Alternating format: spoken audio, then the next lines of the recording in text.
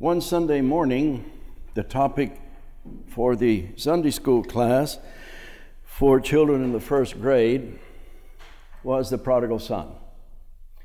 And the priest, wanting to perhaps show what he had learned in seminary, decided to pay a visit to the classroom and talk about the elder brother, so that the children at least would not ever consider being that kind of person.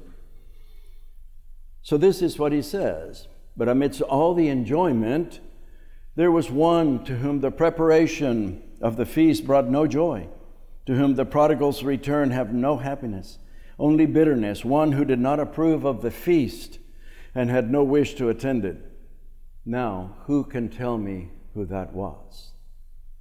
And then there's this pregnant silence among the children, and a little hand comes up and it says, "Please, Father, it was the fatted calf."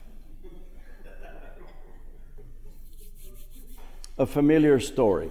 We have heard this over and over and over again. Why is it that we need to hear it over and over and over again? Because we fluctuate in life. We sway from one protagonist to another. Sometimes we are the prodigal. Sometimes we're the father. Sometimes we're the eldest brother. When was the last time that you wanted to tell that new young whippersnapper that just came into the company or to the church as part of the staff, "You have no idea what you're talking about. I have been here for 35 years and I know everything there is to know"? Wouldn't that be great? Wouldn't that be neat to say? See, that's what the elder brother is doing. I've been here all the time. I have never, ever gone against you, Dad. I work every day. Even today, I just came in from the field. And what do I find? Now listen to the words. I find that this son of yours, not my brother, this son of yours, who squandered everything that you gave him way ahead of time, you shouldn't have done that. Now he's back and you're throwing a party for him. And you have never even given me a goat. And no, I know we sometimes order cabrito someplace, but goat meat is tough, okay? So it's not like you gave me your precious ewe and it's just wonderful and, a little rack of lamb. No, this is tough meat. You got to chew on that baby for a long time. You didn't even give me a goat so I could party with my friends. Can you identify with that? Yeah, we all do. We all do. A previous diocese I served as canon to the ordinary, I would get phone calls and also personal visits from clergy who were upset about two new graduates of seminary that rose to great recognition by serving in major committees in the diocese. And one of them went as far as to say, "Who do they think they are?" So we're all there. We've been there. We go in that role, we come out of that role. We're also the prodigal. What does the prodigal do? He really puts Dad in a very, very tough situation. What he asks for, even though it's coming to him, is not supposed to take place until Dad dies. And even today, it would be strenuous, I would say, if your son or your daughter comes and says, "I know you're not going to die just today," and you want to ask, "Do you know something I don't know? But I would like to have my inheritance at this time." And we would probably do it. It would probably break that relationship. It would put a lot of strain on it. And then what the prodigal does, he goes and squanders all the money in what is written to be dissolute living. You know what dissolute means? Passions, drunkenness, carousing, idolatry. Now, how the older brother brought in the prostitutes, I'm not sure. But that's for him to have figured out, probably through the social network at that time. So he spent all his money, and now to add things to the situation, a famine comes, which means that you can't even go down the field and steal a melon. Nothing is growing. Everything is dead. So he gets a job. He's gone to work for a Gentile. Bad. Jews don't work for Gentiles. They avoid Gentiles as much as possible at this period of time in the world. And then, not only that, but he is now a pig farmer. And all the rabbis say you can do anything you want in life except be a pig farmer. You do not get close to a pig.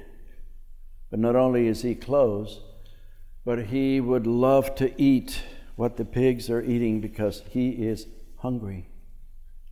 And then those powerful words, and when he came to himself. Those words get lost because we're so busy being dad or the eldest or the youngest. When he came to himself, what does that say to you personally? When you come to yourself. To me, it means that I've stopped and looked at myself. I've looked at myself in the mirror and through the mirror. Who am I? What am I doing? What are my behaviors? How am I showing God? How am I showing the devil to other people? How am I behaving? How do I look at my brothers and my sisters? What is it that I have done? Showing my age, in 1961, one of my favorite songs that rose to number 4 in the charts was sung by someone not around anymore, Raul Donner. And the song was called You Don't Know What You've Got. And part of the lyrics go this way: you don't know what you got until you lose it. You gave me all your love, but I abused it. And now I'm sorry for the things I didn't say, because now I know I acted in a foolish way. When we come to ourselves, sometimes we have to realize that we threw away that which we had, and now we do not have it. So the young man, coming to himself, says, I have sinned against God and against my Father. That is what contrition is. Contrition is when we feel sorry for what we've done because we have hurt a child of God, such as his father, and that's how he feels inside. So he rushes home. Now, how far was he away? We don't know. It is not important. What's important is that as he's still far off, the Father sees him. Why is that? Why does the Father see him from far off? What's Dad doing? What's Dad been doing? He doesn't have to labor in the fields. He owns the place. He's been watching. He's been looking down the road. He's been hoping. He's been praying.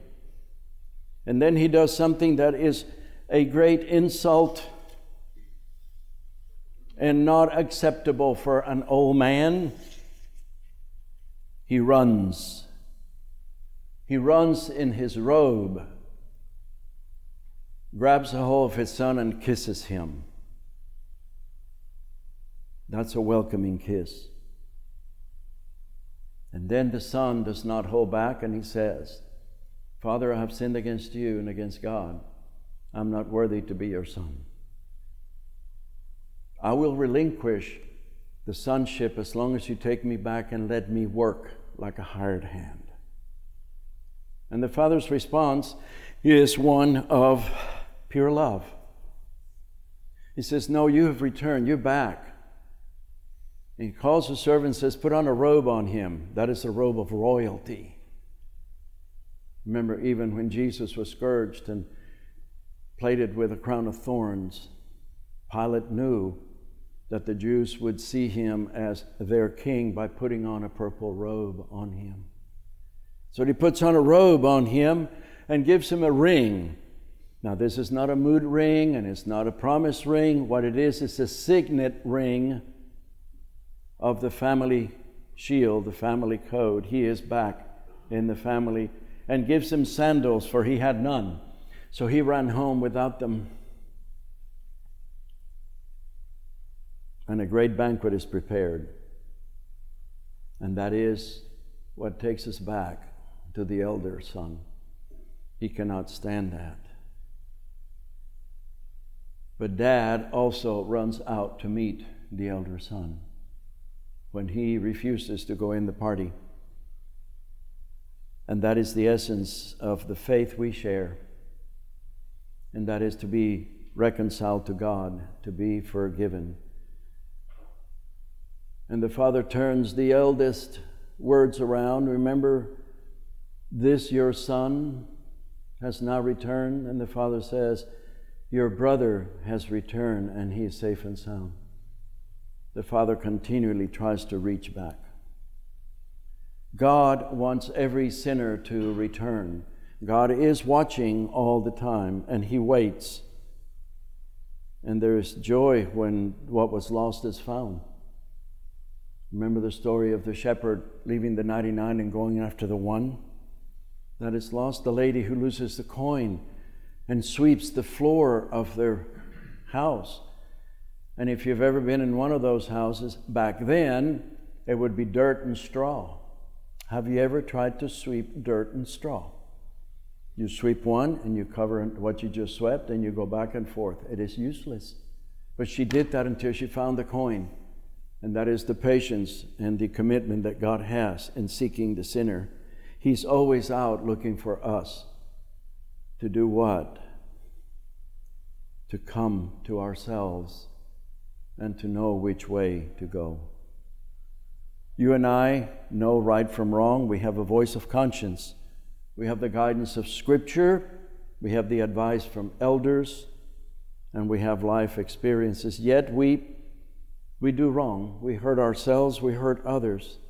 And all the while, our Father looks in the distance and waits for us to return. And as the psalmist says, when we cry in our affliction, he finds us and he forgives us. And as Paul says, we become a new creation. The old has passed away. Behold, the new has come. And I'd like to end with a poem by James Weldon, an American African poet who wrote a poem called The Creation. And it goes like this to show the love of the Father. And God stepped out on space and he looked around and said, I am lonely. I'll make me a world.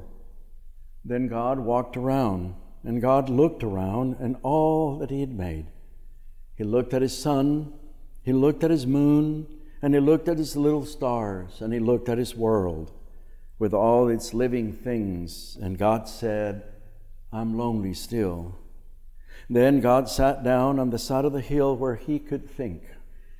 By a deep, wide river he sat down with his head in his hands. God thought and thought till he thought, I'll make me a man. You and I are that creation. And we have a creator and a lover that constantly chases us. Let us come to ourselves in the days that are left for this Lent. Let us turn and return to God who loves us and waits for us.